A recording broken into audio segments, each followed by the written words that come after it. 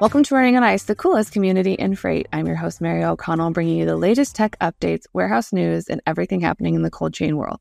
Not only is there the coolest show in freight, but there's also Running on Ice, a newsletter that could not be colder. You can subscribe to that on freightwaves.com/runningonIce. Today, we are joined by Charlie Riverte, President and COO at Gather AI, and Scott Swanson, Director of Operations and Engineering at Langham Logistics. Welcome to the show, gentlemen. Thank you.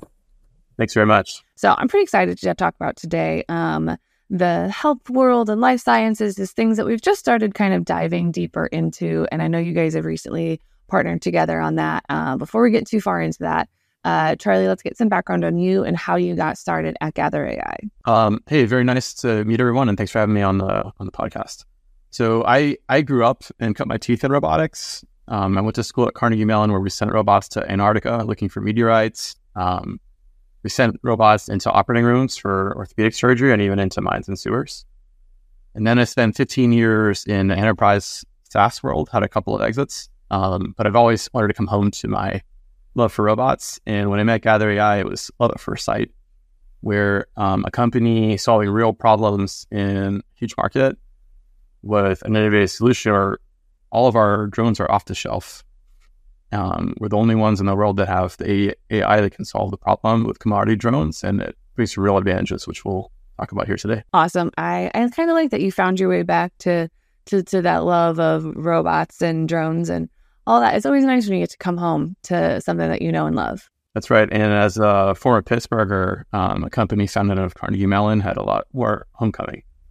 I'm trying to get the colors changed to black and gold, but so far I've not been successful. I mean, look, that's something that a good little online campaign can't solve. Scott, why don't you tell us how you got started at Langham? Yeah, so it's an interesting story. I was born and raised on the West Coast in Southern California.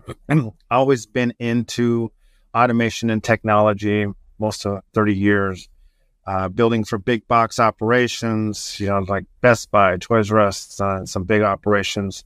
Always outfitting them with technology, conveyance, robotics, whatever it might be. Got an opportunity to move to Indiana. Got a nice role as same thing, doing technology and vice president role.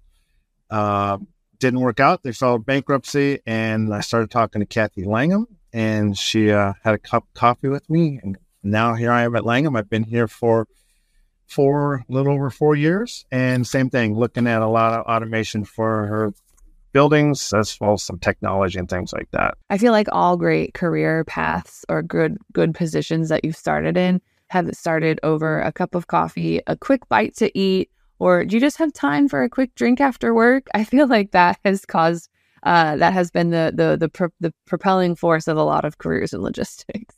I would totally agree. I was on my way back to California, and after that cup of coffee, it changed forever. Well, I'm so happy that you stayed at Langham, and I think we should just dive right in today. So over at Langham Logistics, you guys have really doubled down on that life sciences area. Why has that become an area that has been so important to Langham Logistics? Yeah, it's interesting. When I first started here, we started with what we call our core businesses, and it was a lot of automotive and a lot of ambient businesses and things like that. So Kathy told me when I had coffee with her that she wanted to look into life sciences, and life sciences is tougher to get into. There's a lot more quality around life science, a lot more getting it into the building. But if you can get it done and you can do it right, it is definitely better for margins and it's more profitable for us. So when I got here, we were just starting on our first building, and now we have converted into 3 buildings, are all dedicated life sciences, and we are getting ready to build our 4th up in the Pennsylvania area. So it's been very well for us. We've been working with some really strong partners, Amgen, Lilly, Roche. We've been working with them, getting them some of our products in. And since the word has been getting out there, we've been growing tremendously, filling all our buildings. And then, Charlie, have you guys seen on the Gather AI side, have you seen a lot more of companies that are starting these life science initiatives or maybe getting into more of the pharmaceutical health space with the temperature controlled freight? Have you guys seen a rise in that kind of need on your end as well? Yeah, we sure are. Langham was an early adopter of the technology, and learning from their operations, it sets a really high bar for how you run your warehouse. I did it at the Phoenix facility. I would happily eat off the floor. It's so well run. But in terms of the need to really be on top of your inventory and manage things like cold chain, obviously, like you talk about inventory rotation, it puts higher demand on someone running a warehouse to make sure that their operations are great. And cold storage generally. I had a customer interrupt us in the middle of a conference talk, stand up and raise their hand and kind of beg us to come fly in their freezers. So it's definitely a growing and challenging application. I absolutely love that. I mean, it's got to be pretty great if someone's literally approaching you saying like, please come take care of things. Please solve all of my problems. That has to be a nice, feeling that you're like, oh, we actually are helping people. We're getting people the things that they need and, helping improve that supply chain efficiency. Yeah, absolutely. So one of the things that we've kind of talked about before, but I always kind of fascinates me is that it's that risk mitigation piece around temperature controlled freight. And that is because, if you have apples or fruit that gets outside of its temperature range, it's still probably fine, but it might go to waste. But you could probably salvage some of it. But on the health side and the medical space, that is something that if those products fall outside of that temperature zone, that they are like, some of them are just unable to be used. And that means that person, that potential consumer doesn't get the medicine that they need or doesn't get supplies that they need. And that is, it kind of ups the stakes if it's truly actually more life or death versus just, some apples got a little warm and they might spoil a little faster.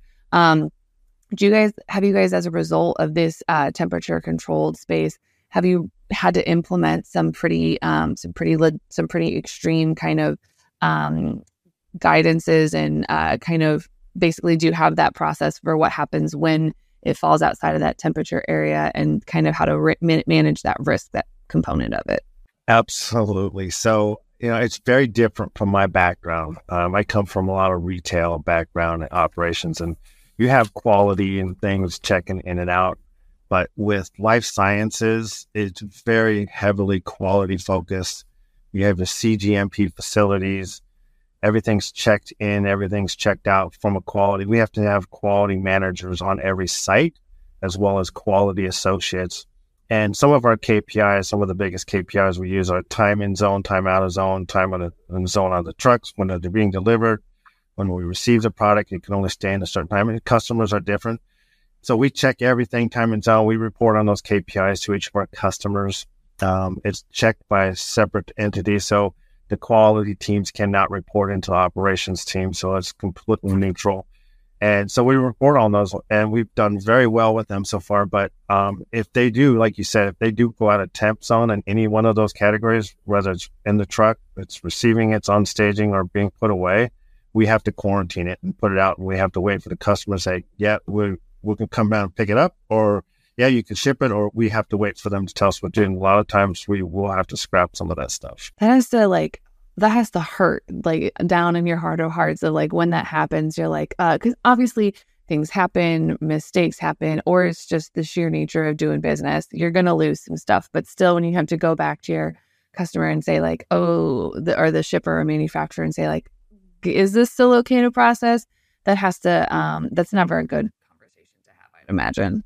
It's hard, especially like we got a big client down in our South facility, and they came in and they told us like, hey, can you expedite this order? And we said, yeah, we can absolutely expedite it. And they came back, and the president came back and said, thank you so much for getting this done. By the way, this was for hospital patients. That 45 of them needed it like tomorrow for treatment and stuff. So it puts a different level of meaning when you're not shipping something or out of zone and you have to quarantine it. That means somebody's not getting that product, and it's crucial. Yeah, that's something that I've always said, because, when I did stuff on dry van side or I did like agriculture, or like no one's going to die if a giant research tractor is a day late. Like nothing truly bad is going to happen if a tractor just doesn't get there on time, because ultimately it's a tractor. Like nobody's going to die. But in the health space, nope, that's actually a reality. Like there is that extra level of pressure and expectation that you actually do have to deliver because it's not fun. It's the alternative. That means a lot more for sure.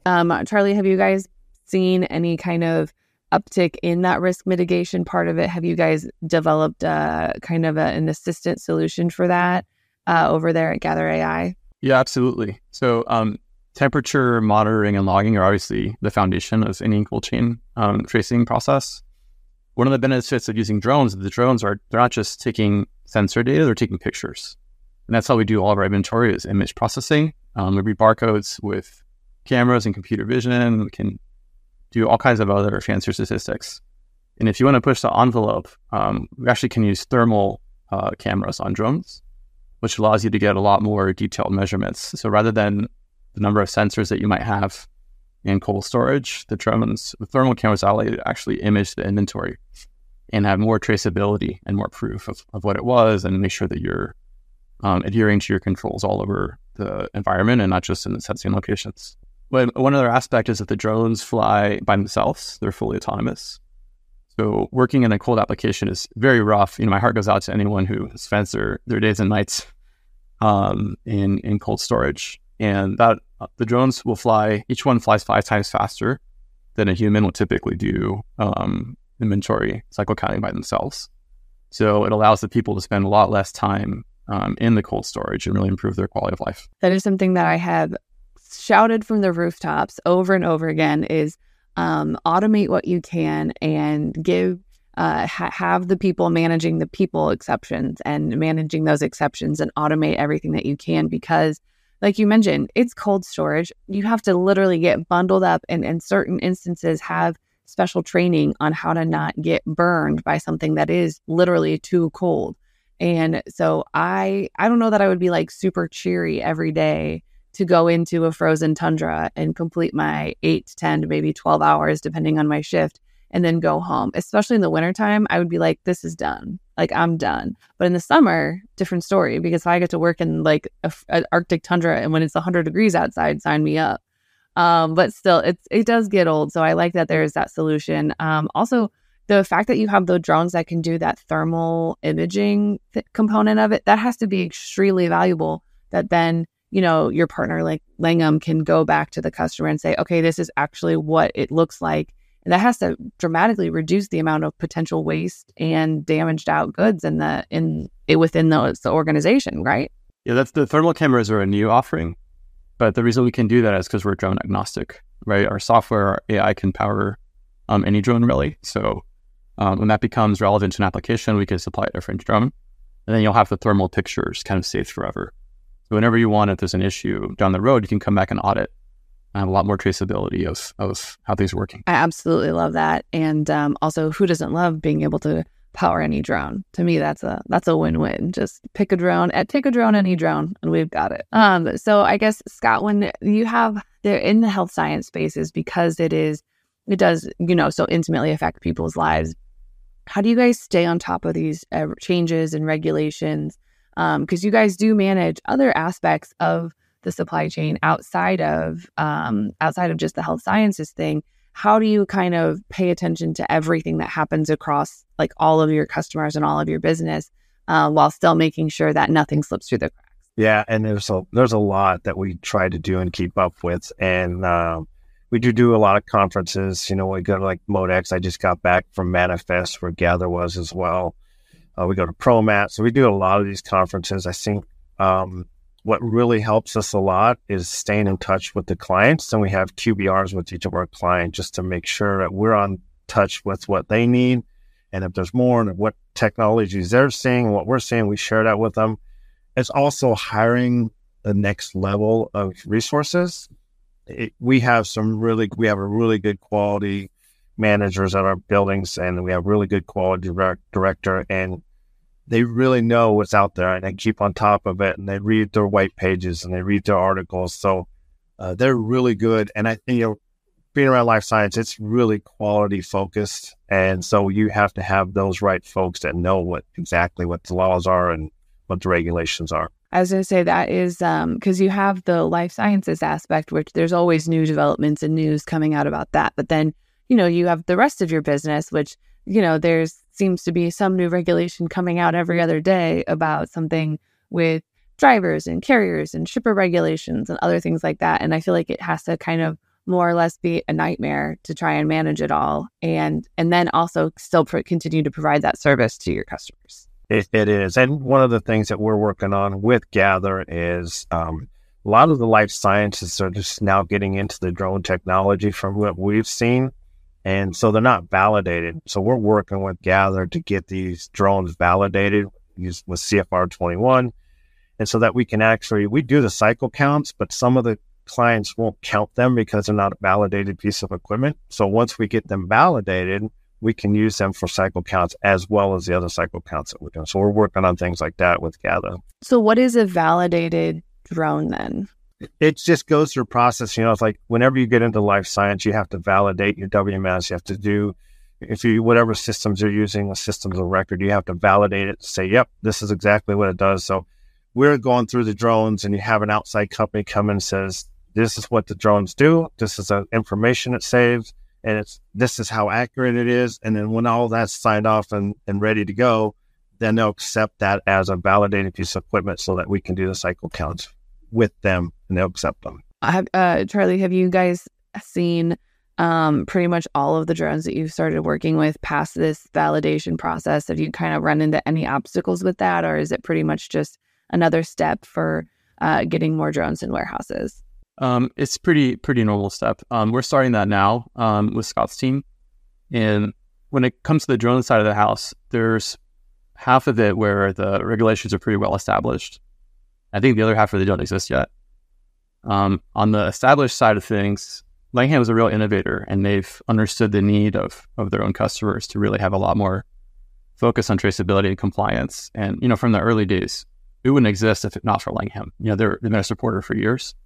And now they're positioning themselves as having drone-powered inventory, where sometimes a busy 3PL space, they can really stand out of providing a higher service level offering to their customers and even share the drone data directly with them if that's appropriate. That's been a real boost. On the not yet regulated side yet, it's common for us to get questions about drones. Like, hey, I thought drones were science fiction. Are they really going to fly by themselves in the warehouse? What's that like? And questions around safety. And that's coming, right? Safety regulations. But when we walk customers through that process on their questions, and they realize that they can take people out of lifting equipment, they can minimize their time in temperature controlled environments. And in exchange, all they have to do is fly around a drone that's less than 2 pounds, which is like a bug on the windshield of a forklift.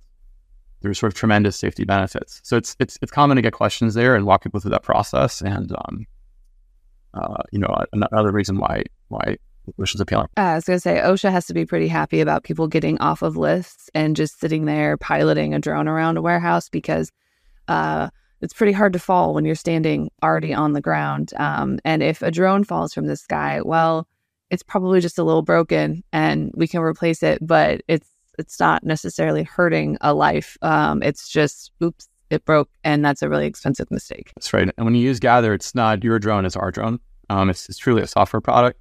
So that means if the drone ever malfunctions, we'll send you another one overnight.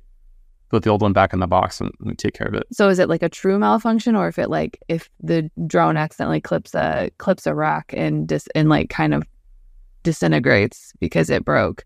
Is that still a Gather? Is that still a Gather? I'll send me a new one. Oh yeah, I'm just saying if there's any problems with it. Our customers, have headaches maintaining their forklifts. We don't want them to have to become drone experts.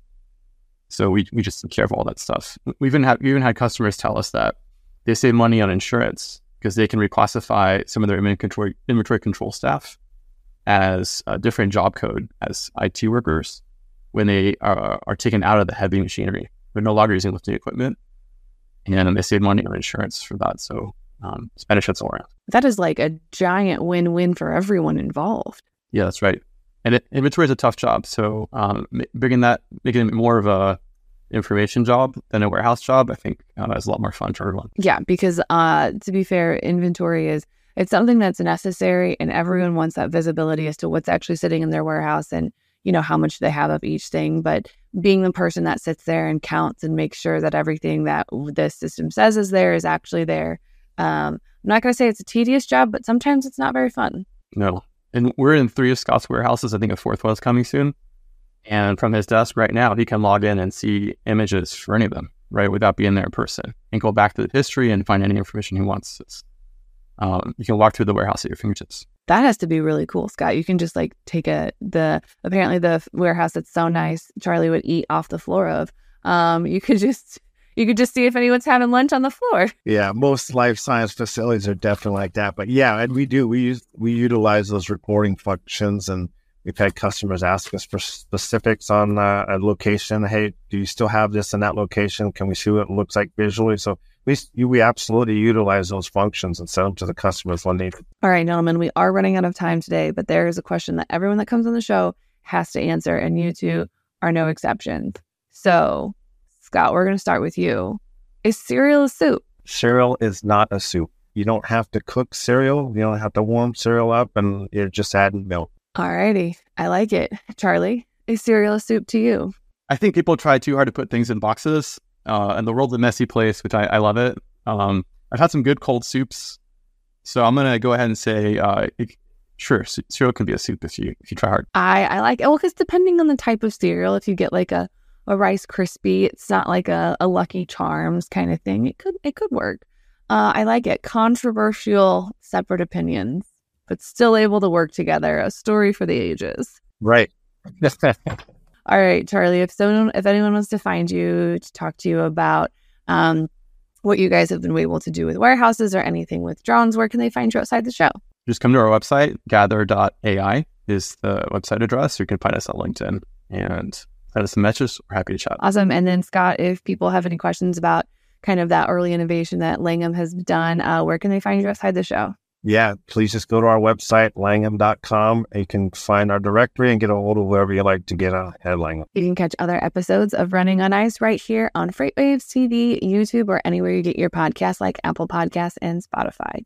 Need more Running on Ice news? No sweat. Subscribe to the newsletter on freightwaves.com/runningonIce. See you on the internet.